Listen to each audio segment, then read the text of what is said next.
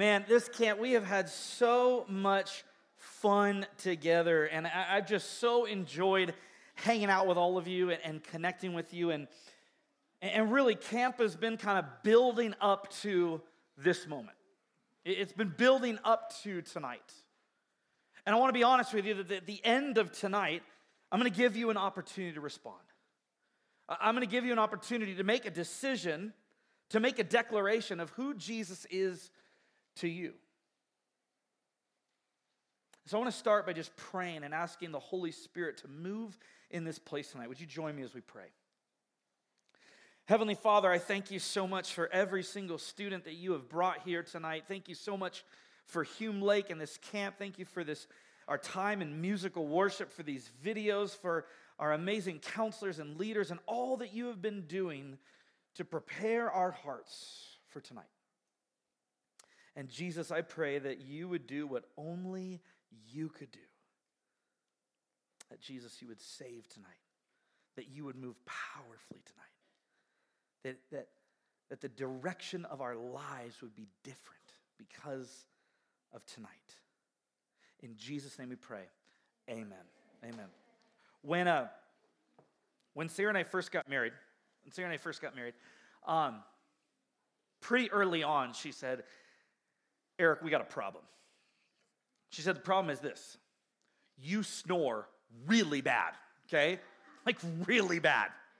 And I kept telling her, I said, I don't snore bad. Everybody snores. Real men snore. Come on, Sarah. Like, snoring is normal. And she said, no, Eric, you don't understand.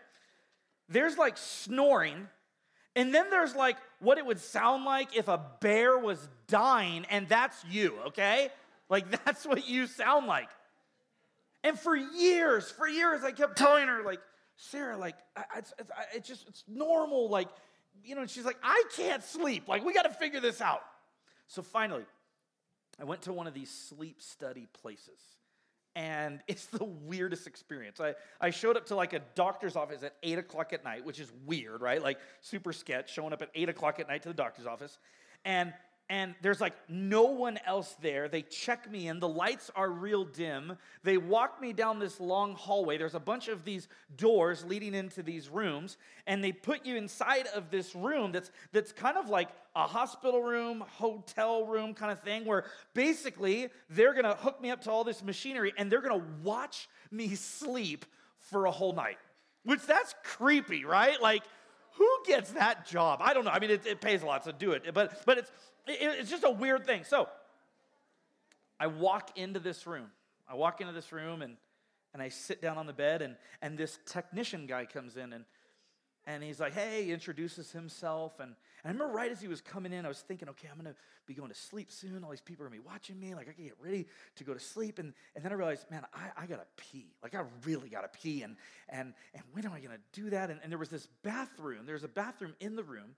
The door was wide open. But by the time a technician got in, like, I wasn't able to go to the bathroom. And so I thought, okay, I'll do it a little bit later and before I go to bed. And so I sit on the bed, and the guy, he just starts talking, and while he's talking and sharing with me just about what they're going to do and stuff, he starts hooking me up. So he starts like literally connecting all of these kind of sensors and radars and things to my head, to my body, and my arms and legs, and before I know it, like, I look like a half robot. Like, I've just got all these cords extending from me, and I quickly realize, like, I'm not going to the bathroom tonight. Like, I'm just, it's just not happening for me.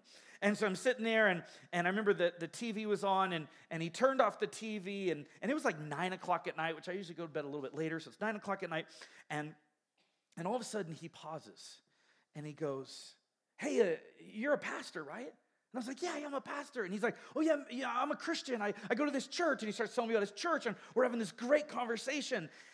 And then he's about to leave, and he looks at me, and he goes, I got to ask you a question. Do you believe in ghosts? And you guys, I got to tell you, the scariest thing we watch at my house is CoComelon. That's it, okay? I don't watch scary movies. I'm not into that. I get scared. My whole life, I've gotten scared really easily by stupid things. And so anyways, he says, do you believe in ghosts? And I say, honestly, I don't.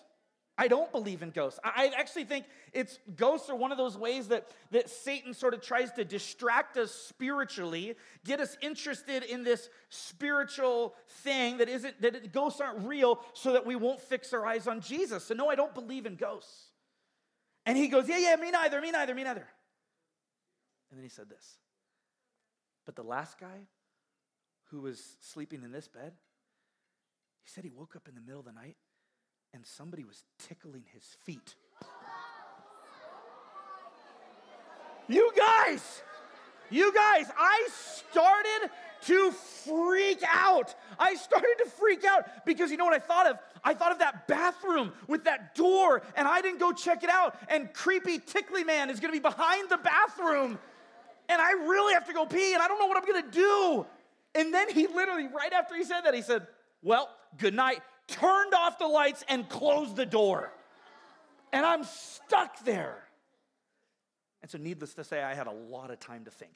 I texted my wife, I was like, I don't know if I'm going to make it. I love you. Tell the kids I love them too. And I'm sitting there and I'm just thinking. And I remember thinking, you know, that idea, do you believe, is a really interesting question. And that question of what is truth is really one of those central questions that all of us are asking. It's why we began our time together this week talking about the truth of God's existence. Then we looked at God's word and we analyzed it from a historical standpoint. We asked the question, is this book reliable and trustworthy? And we discovered together that over and over and over again, this book proves to be trustworthy. So we can trust the scriptures. Then we talked about the truth of Jesus. We saw how he's all-knowing all the time, that he's all-powerful, that he's absolutely free and he chooses to freely love us. And that only God can take the really hard parts of our life, the painful things of our lives, and do something really good with it. And then last night, we had a really honest conversation together about the truth of our sin. That while God is holy and perfect and completely sinless, that we're broken. That sin has entered into our lives and into our world in a way that we can't fix on our own. And we actually talked about confessing our sins to God. And I reminded you that God, this doesn't make any sense to me, but when you and I, if you and I will give Jesus the worst of ourselves, our sins, if we will confess the worst of ourselves to Jesus, that according to the scriptures, and specifically 1 John 1:9, Jesus will give the best of himself to us. That when you and I give Jesus the worst of ourselves, he gives us the best of himself. Last night we landed the plane talking about how things are not okay. That the problem of the world is sin, and that sin is any type of rebellion against God. It's any thought or action or word that's disobedient to God's word. Anytime we treat somebody not as an image bearer of God with value and worth, but as an object, as a tool that we could exploit. Anytime we slander or gossip or lust or lie. Anytime we deny God what's rightfully his, our lives. We're living in sin. And I said last night, sin will take you farther than you wanted to go. It will keep you longer than you wanted to stay. And it will cost you more than you're willing to pay. And the reality is, friends, because sin is the problem of the world and sin is the problem within us, it must be dealt with. Annalisa quoted that passage when she closed last night, for the wages of sin is death. That our sin separates us from God. But tonight I want to tell you an amazing story. Tonight I want to tell you the most incredible story. Tonight I want to tell you the greatest love story in the history of the world. Tonight I want to tell you the story of how God chose to respond to you and I living in sin. Tonight I want to tell you the lengths that God went to win you and I back. And we'll start here and then we'll rewind. John chapter 18, verses 37 to 38. It says, "You are a king then?" said Pilate. Jesus answered, "You say that I am a king. In fact, the reason I was born and came into the world is to testify to the truth. Everyone on the side of truth listens to me." And then Pilate, we'll talk about him in a few minutes. Pilate famously responds, "What is truth?" Tonight, I want to share with you the truth of the gospel, the most true thing in the entire world. And I want to give you an opportunity to decide if you believe that it's true. Because if it's true, then it changes everything. C.S. Lewis, this really well-known, influential, prolific Christian writer, thinker, he said, Jesus is either a liar, he's a lunatic, or he's Lord. Those are his words. Jesus is either liar, lunatic, or Lord. Essentially what he was saying is this: Jesus either knew that he wasn't God, but tried to convince everyone he was, making him a liar. Or Jesus was a lunatic. Jesus actually believed he was God. But it turns out he wasn't, because he didn't rise from the dead like he said he would. Or Jesus is Lord. And friends, I propose to you that if Jesus truly is Lord, that does not mean that in some abstract way Jesus is the Lord out there. It means that if he is Lord, he must be the Lord of your life as well. That he must call the shots in your life. That the only proper response to an understanding that Jesus is Lord is to recognize that he is the Lord of your life. We left off last night in John chapter 8. In John chapter 10, Jesus introduces himself as the Good Shepherd. He talks about how his sheep know his voice. He says, "I have come that they may have life," talking about us. In John chapter 11, we see that Jesus' best friend Lazarus dies. And everyone's mourning and crying, and Jesus does something almost unexpected. But because Jesus was 100% God and 100% human, the story in John chapter 11 says that Jesus actually wept. That Jesus started crying because his best friend died. Oh, he knew that he was going to bring him back to life. But the pain and the reality of death, it was overcoming for Jesus. A few chapters later in John chapter 13, Jesus is preparing his disciples for what's about to come. And he washes their feet. Something that was reserved for the lowest person in any household. And yet Jesus, being the creator of the world, as we talked about in John 1:1, chooses to take on the posture of a servant and washes his disciples' feet. And then in John 14, Jesus boldly says, "I am the way, I am the truth, I am the life. No one comes to the Father except through me." Now, shortly before Jesus experienced his last few days here, he said some pretty profound words in Matthew chapter 20, verses 17 to 19. He said, now Jesus was going up to Jerusalem, and on the way he took the 12, his followers, he took them aside, and he said to them, "We are going up to Jerusalem, and the Son of Man," talking about himself, "will be delivered over to the chief priests and the teachers of the law. They will condemn him to death, and they will hand him over to the Gentiles to be mocked, flogged, crucified, and on the third day he will be raised to life." In other words, Jesus is saying, guys, get ready. Because you think, as my disciples, you think that we're kind of just beginning this movement, that we're going to be together for many, many years, but I'm preparing you for what's about to come. And I want you to believe in the truth of my message and the truth of what I'm about to do, and so I'm letting you know what's going to happen.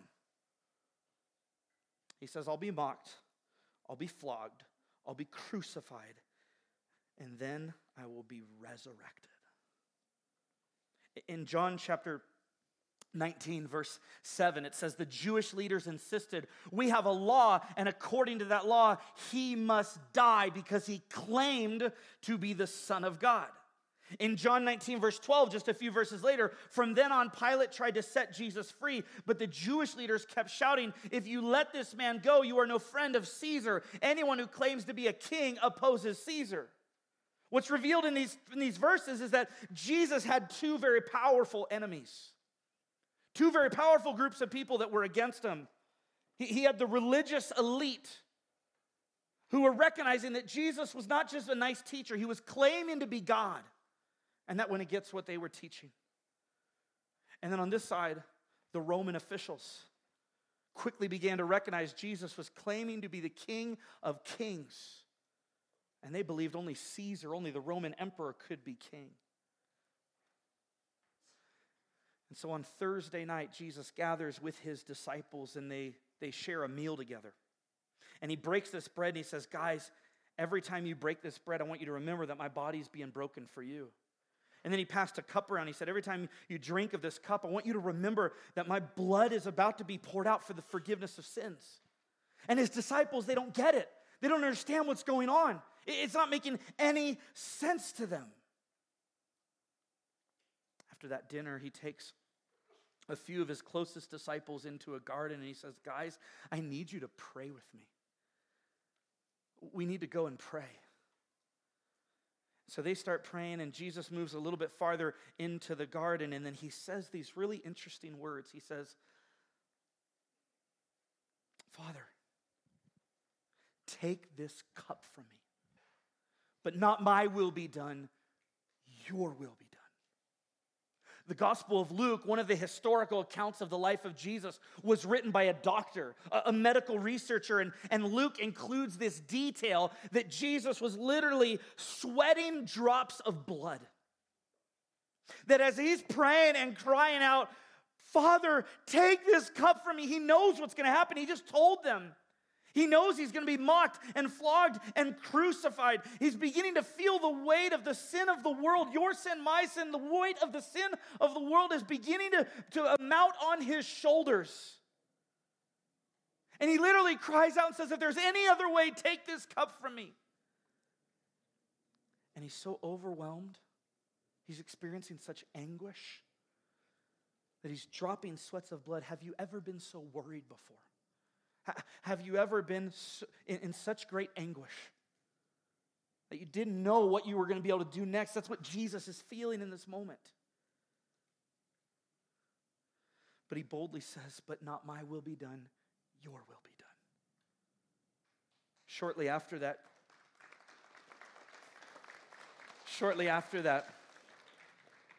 Jesus is arrested.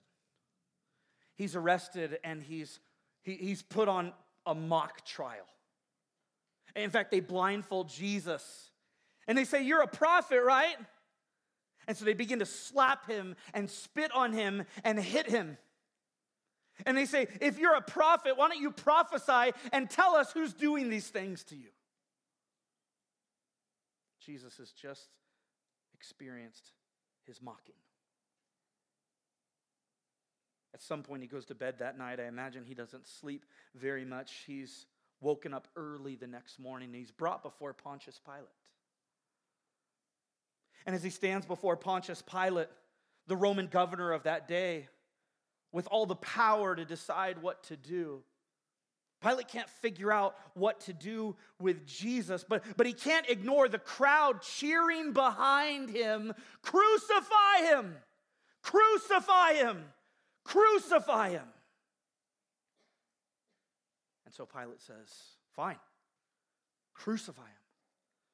But before you do that, flog him. In our Bibles, written 2,000 years ago, it simply said that Jesus was flogged because everyone reading that word for the very first time would have known exactly what was going on. But for many of us, 2,000 years removed, we've lost the visual. Jesus was stripped completely naked, and his arms were tied around a pole, leaving his whole back exposed.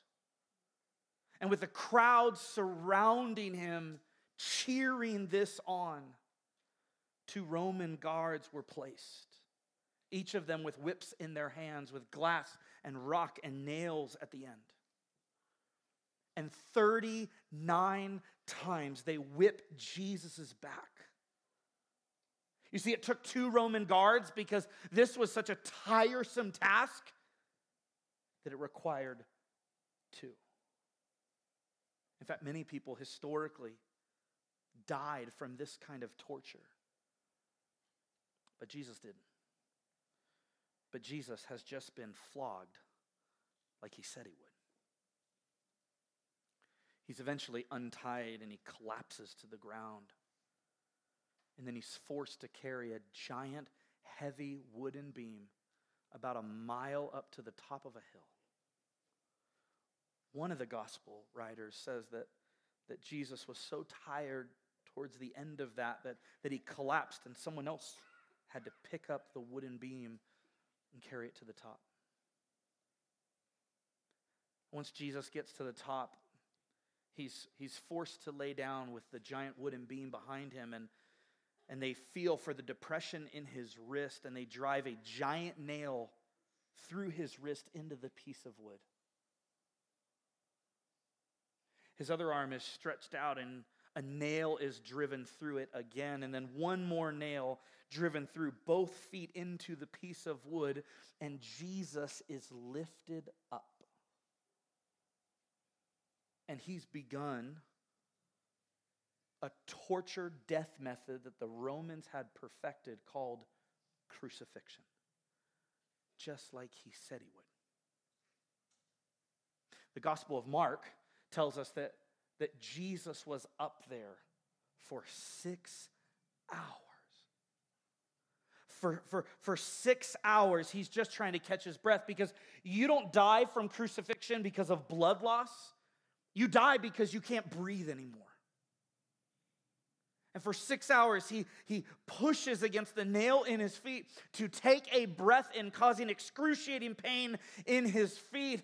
He eventually exhales, causing excruciating pain in his wrist. And for 6 hours, he's in excruciating pain, just trying to catch his breath. And I use that word excruciating intentionally, because we get our English word excruciating from the Latin word excruciare, which literally means out of crucifixion.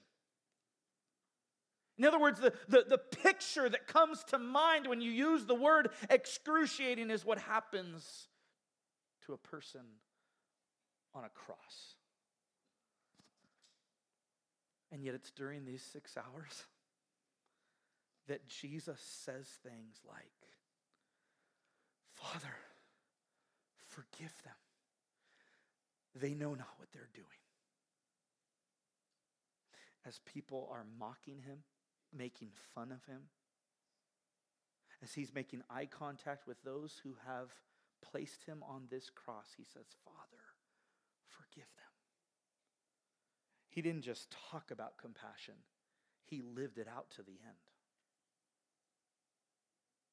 At one point, he notices his mom, and he realizes that with him gone, who's going to look after her? And so, as he's trying to catch his breath, he looks to one of his disciples, John, and says, "John, take care of my mom.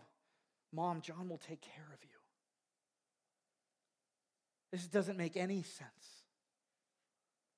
Except Jesus was fully God, fully man, full of compassion and truth. And so for 6 hours, he's hanging on this cross until he finally breathes his last breath. And in John chapter 19, verse 30, it says that Jesus proclaimed, "It is finished." And when Jesus said it is finished, what he was saying is, it is finished. that Satan will win the war in my people's lives. When he said, it is finished, what he was saying is sin will no longer have the last word. When he said, it is finished, he was saying, now my people's sins have been atoned for, have been dealt with. When he said, it is finished, he was saying, there no longer needs to be a separation between God and his created people. That sin, death,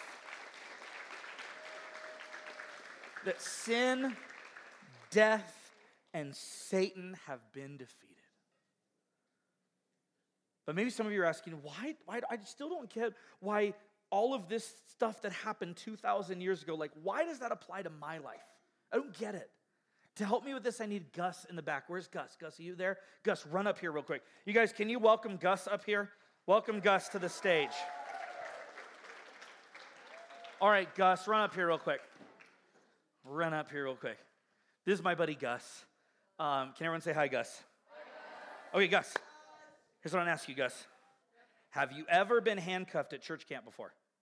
No. There's a first time for everything. There's a first time for everything. Okay, here's what I want to do, Gus. Give me your hand real quick. Let's take this one. You want to do that one? Oh my. Here, let's go over here so everyone can see you. There you go. Stand right there. All right, give me your wrist real quick. Okay, so to help us make sense of this idea of what Jesus did, I want to use this picture. I'm going to use this illustration. Sometimes we think of sin as that regrettable decision. We think about that thing maybe that we're so glad nobody else found out about. We're so glad nobody called our parents and told them. We're so glad that nobody posted about it. But that it's something that happened in the past and it's behind us and we can move forward. But because God's word is true, and because he loves you and I enough to tell us the truth, Satan would love for us to believe that we can deal with our sin on our own, that it's in our past, that we're fine moving forward. But the truth of God's word says this, that you and I are literally enslaved to our sin. That we're handcuffed to our sin. I want you to think of this luggage, this baggage, as the baggage of our sin, as our sin that we are literally handcuffed to, that we can't get out of on our own. And what both you and I oftentimes do is one of two strategies to deal with our sin. That maybe even last night you were like, man, I'm realizing the sin in my life. Or maybe you've already tried this, but here's what you and I try to do. The first thing we try to do with our sin is we try to hide it from others. We try to curate an image, put on a front, make others believe that we don't have sin, even try to convince ourselves that we don't deal with sin. And so what we try to do is we try to hide our sin from others. Gus, right up here in this little space right here, I want you to try to hide, if this is your sin, I want you to try to hide your sin from everybody out there. Go ahead. Okay, now, this is awesome. This is awesome, right? Here's the thing. I know Gus. Gus and I actually go to the same church. I love Gus. He's amazing. He's an incredible kid. He's like so talented in every way. Raise your hand if you can still see Gus's sin. Raise your hand. Yeah. So again, you're super talented, just not at hiding your sin. Okay, just not at hiding your sin, but you got other gifts. Here's the second thing we try to do. And you got to stay right here and be careful of all this equipment. Here's the other thing that we try to do. If we can't hide our sin from others or ourselves, we try to run from our sin. We create a new account. We go to a different youth group.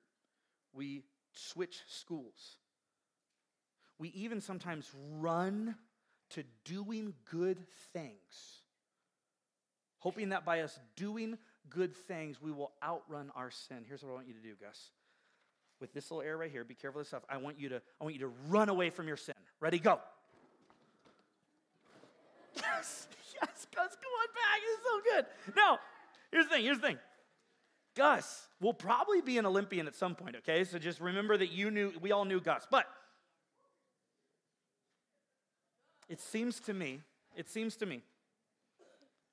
that wherever Gus went, his sin went as well. And friends, apart from Jesus Christ, you and I are enslaved to our sin.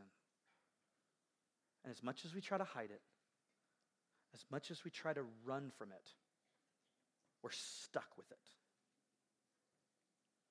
But what Jesus did 2,000 years ago on the cross is he took our sin for us. Let me see your wrist, guys. They're real. These are real. He took our sin for us. Now, hold on. This is why what Jesus did 2,000 years ago is so powerful. This is why what Jesus did 2,000 years ago is so personal. Because he didn't just die because a group of Jewish leaders and the Roman government hated him. He died because he wanted to be in a relationship with you. That just as we talked about last night, when you give the worst of yourself to Jesus, he gives you the best of himself. What he did is he gave you himself. He gave himself up for you. And so what happened on the cross 2,000 years ago is all of your sin, if you'll confess it to Jesus and believe in what he did, it all died with him. It all was dealt with by him. This is why what Jesus did 2,000 years ago matters. Can you guys thank Gus? Thank Gus. Good job, Gus. Thank you.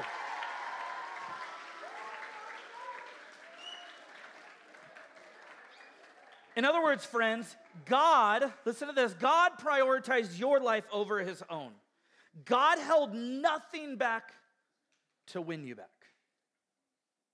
But if you'll remember, as he said, recorded in Matthew chapter 20, Jesus said, I will be mocked, and it happened. He said, I will be flogged, and it happened. He said, I will be crucified, and it happened. But then he said, 3 days later, I will come back from the dead. I will be resurrected. And friends, I propose to you tonight that if Jesus did not rise from the dead, he did not die for your sins. If Jesus did not rise from the dead, you should not put your faith in him. Because if Jesus didn't rise from the dead, then he's a liar or he's a lunatic. But if Jesus rose from the dead, this game-changing truth changes the course of your life and my life. That if he truly rose from the dead, then everything he said, everything he promised, everything he proclaimed, everything he did was true and validated. And so you're smart students, which is why you're asking, why in the world would I believe that Jesus rose from the dead? I've never heard of that before. I've never seen anyone do that before. That doesn't make scientific sense to me. Let me give you two reasons. Let me give you just two reasons. In fact, I want to encourage you on your own at some point to read 1 Corinthians 15. Paul gives 4 reasons why we can believe Jesus rose from the dead. Let me give you 2 of them. In 1 Corinthians 15, Paul says, the Apostle Paul, who's got a really cool story. I mean, he literally hated Christians. His life's mission was to hunt down every Christian and persecute them and kill them and destroy the church. And then he met Jesus. And he went from trying to break the church to giving his life to build the church. And Paul says this. He says, when Jesus rose from the dead, reason number 1, you can believe that he rose from the dead, Jesus appeared to his disciples. Why is this significant? Here's why. On Friday, when Jesus was crucified, how many of his disciples were willing to die with him? 0. In other words, they loved Jesus.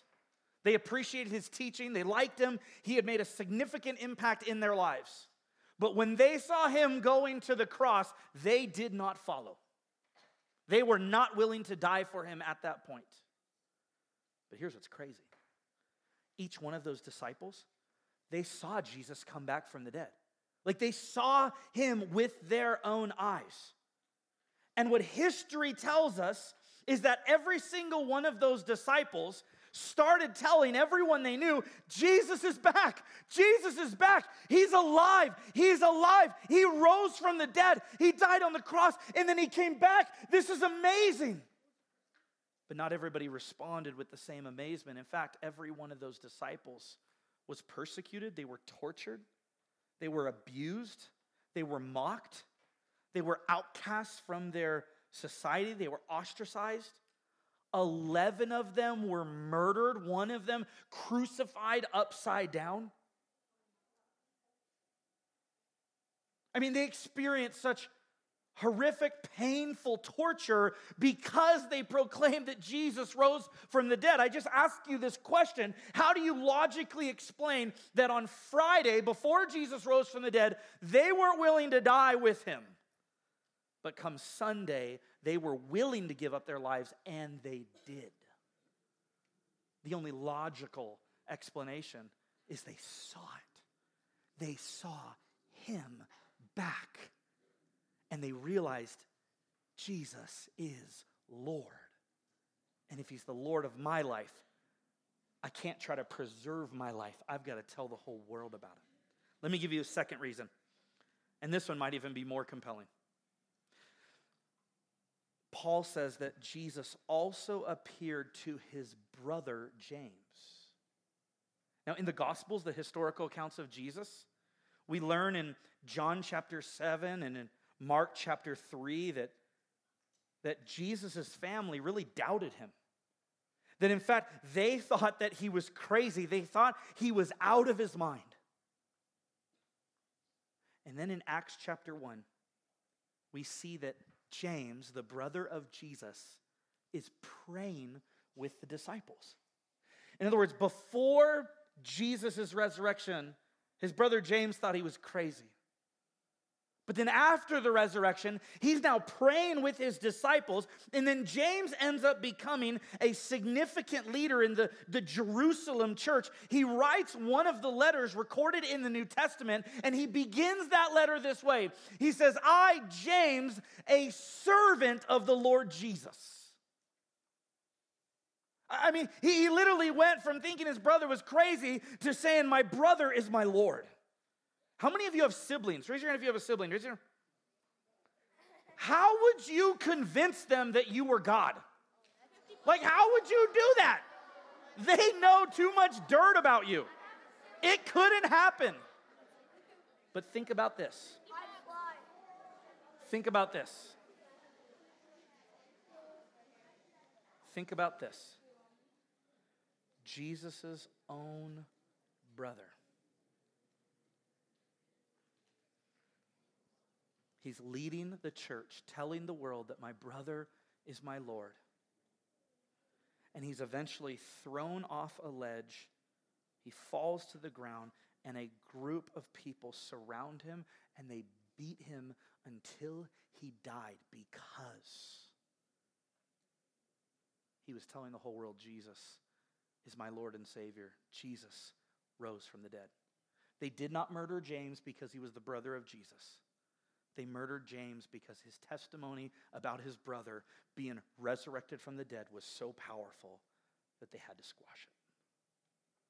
There's countless other reasons to believe that Jesus rose from the dead. The question is, do you believe that? In John 3:16, it says, for God so loved the world that he gave his one and only Son, that whoever believes in him shall not perish, but have eternal life. Paul in Ephesians chapter 2, verses 4 and 5 says, but because of his great love for us, God, who is rich in mercy, made us alive with Christ, even when we were dead in transgressions. It is by grace you have been saved. And then Paul in Romans 10:9 says, if you declare with your mouth, Jesus is Lord, and believe in your heart that God raised him from the dead, you will be saved.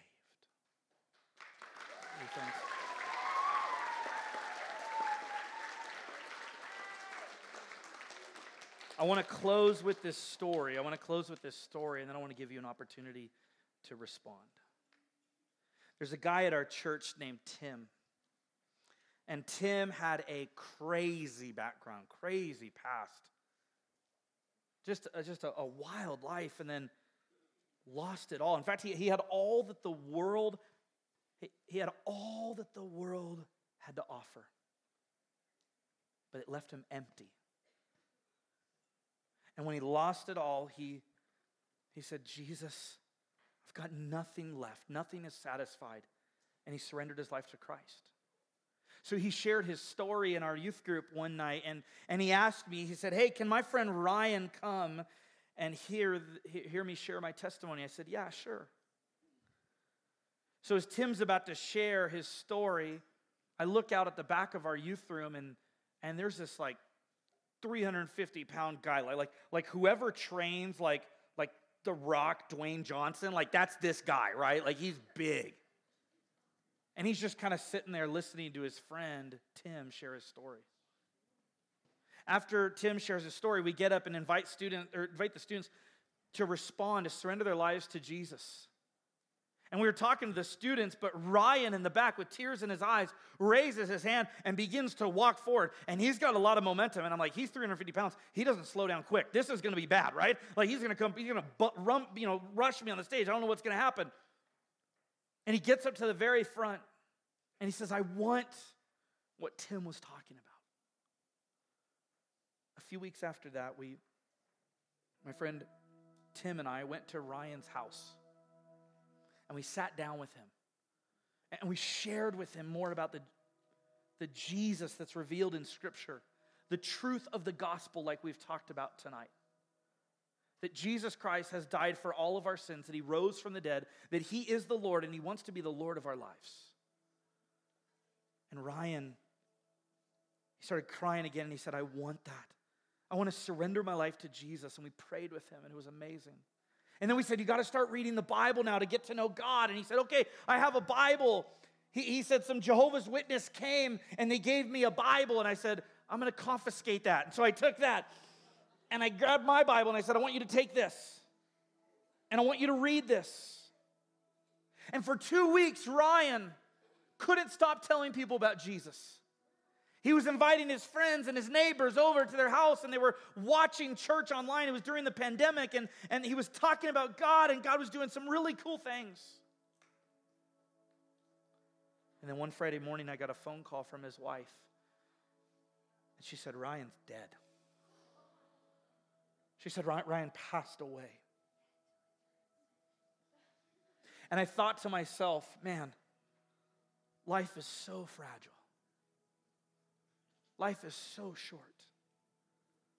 We have no idea what tomorrow holds. But tonight, the truth of the gospel is an invitation to you and I to trust that Jesus is not a liar. He's not a lunatic. He is Lord. And to make him the Lord of our lives. And to receive his forgiveness. Because you and I can't uncuff ourselves. We can't deal with our sin on our own. But when we trust our lives to Jesus, he forgives us. He purifies us. He walks with us. And he changes us from the inside out. Now I want each one of you to close your eyes right now. And I want you to think about, where are you in terms of your relationship with Jesus? Some of you might have been invited up to camp this week, and you've never known about what Jesus has done for you. Maybe you've heard his name, but you've never followed him. You've never said yes to him. You've never received his forgiveness before. And this whole week of camp, God has just been making himself clear to you. And you're recognizing that you didn't come up to camp just to have a good time, just to hang out with some friends, just to enjoy some food and activities. No, God brought you to camp to reveal himself to you, to save you, to forgive you, and to begin a relationship with you. It's clear in Genesis to Revelation, the whole Bible, that God loves you. The question of Scripture is, do you love God? It's clear in Scripture that God has chosen you. The question tonight is, do you want to choose God? And so with every eye closed, tonight, if you're in this room and you've never begun a relationship with Jesus before, you've never received His forgiveness, and tonight you want to begin a relationship with Jesus, you want to receive His forgiveness and love, and you want to make Him the Lord of your life, not just tonight, but the Lord of your life forever. That you want to spend all of eternity with Him in heaven, and you want to begin that relationship with Him now. I want you to raise your hand right now. I want you to raise your hand right now as a way of saying, Jesus, I want you to be the Lord of my life. And with your hand held high, I want to just pray for you. God, I thank you for these students.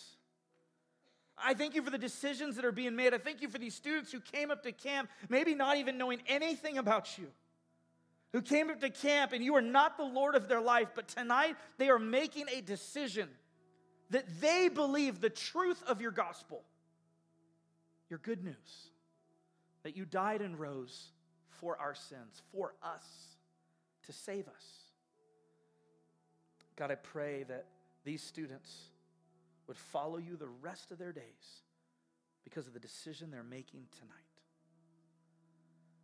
With every eye closed, I want to talk to another group of people. You guys can lower your hands. There's some of you here tonight who at one point you were following Jesus, but recently, He has not been the Lord of your life. That other things have been the Lord of your life. And you've recognized this week that Jesus wants to be the King of your heart, the King of your life. And that it's time to repent. It's time to come home. It's time to recommit to that. If tonight you want to repent and decide again to make Jesus the Lord of your life like He was before, but you want a renewed commitment that Jesus is your Lord and Savior, I want you to raise your hand right now so that I could pray for you. God, I thank you for these students who at one time were walking closely with you, and it just seems like recently they haven't. I thank you that you are not the God who holds grudges. You are the God who hands out grace. And Lord, I pray that these students would know they're forgiven, they're loved, and that you have a good purpose and plan for their lives. I want to invite all of you to open your eyes for a quick second. Students, something really powerful, miraculous happened in this place. In fact, the greatest miracle in the history of the world is when spiritually dead people become alive. When lost people become found. That's what the gospel does. And tonight, many of you decided to raise your hand to trust Jesus with your life for the first time. Or maybe you're returning and coming home and saying, Jesus, I want you to be the Lord of my life again. Here's what I want you to do. On the count of 3, if you raised your hand for either of those groups, I want you to stand up, and here's why. Because Scripture says that all of heaven is celebrating over the life change and the decisions that happened in this place. And Jesus gave us each other. It's called the church, the body of Christ. And we get to encourage each other and help each other. You're not supposed to follow Jesus alone. You're supposed to follow Jesus with a tribe, a community, a family. And so we want to celebrate what God did in this place. And we want to encourage you in the decision you've made. And so on the count of 3, if you raised your hand, I want you to stand up, and I want the rest of us to cheer and celebrate and thank God for doing what only God could do. If you raised your hand, stand up on 3. 1, 2, 3.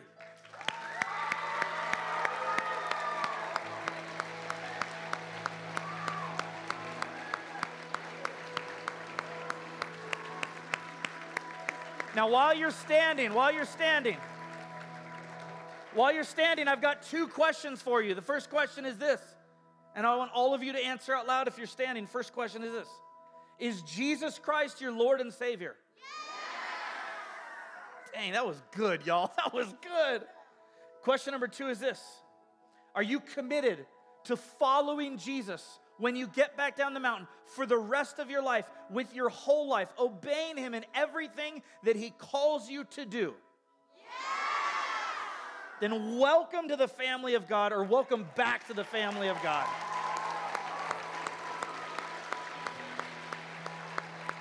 Now, I want to invite all of you to stand up, and we're going to sing together. Let me pray for us. Heavenly Father, I thank you so much that your gospel still does what only your gospel can do. That you've radically changed hearts and lives tonight. And I pray, Jesus, that we would live lives in response, that we would sing in response, that we would trust you with every part of us, because you and you alone are Lord. And that's the truth of the gospel.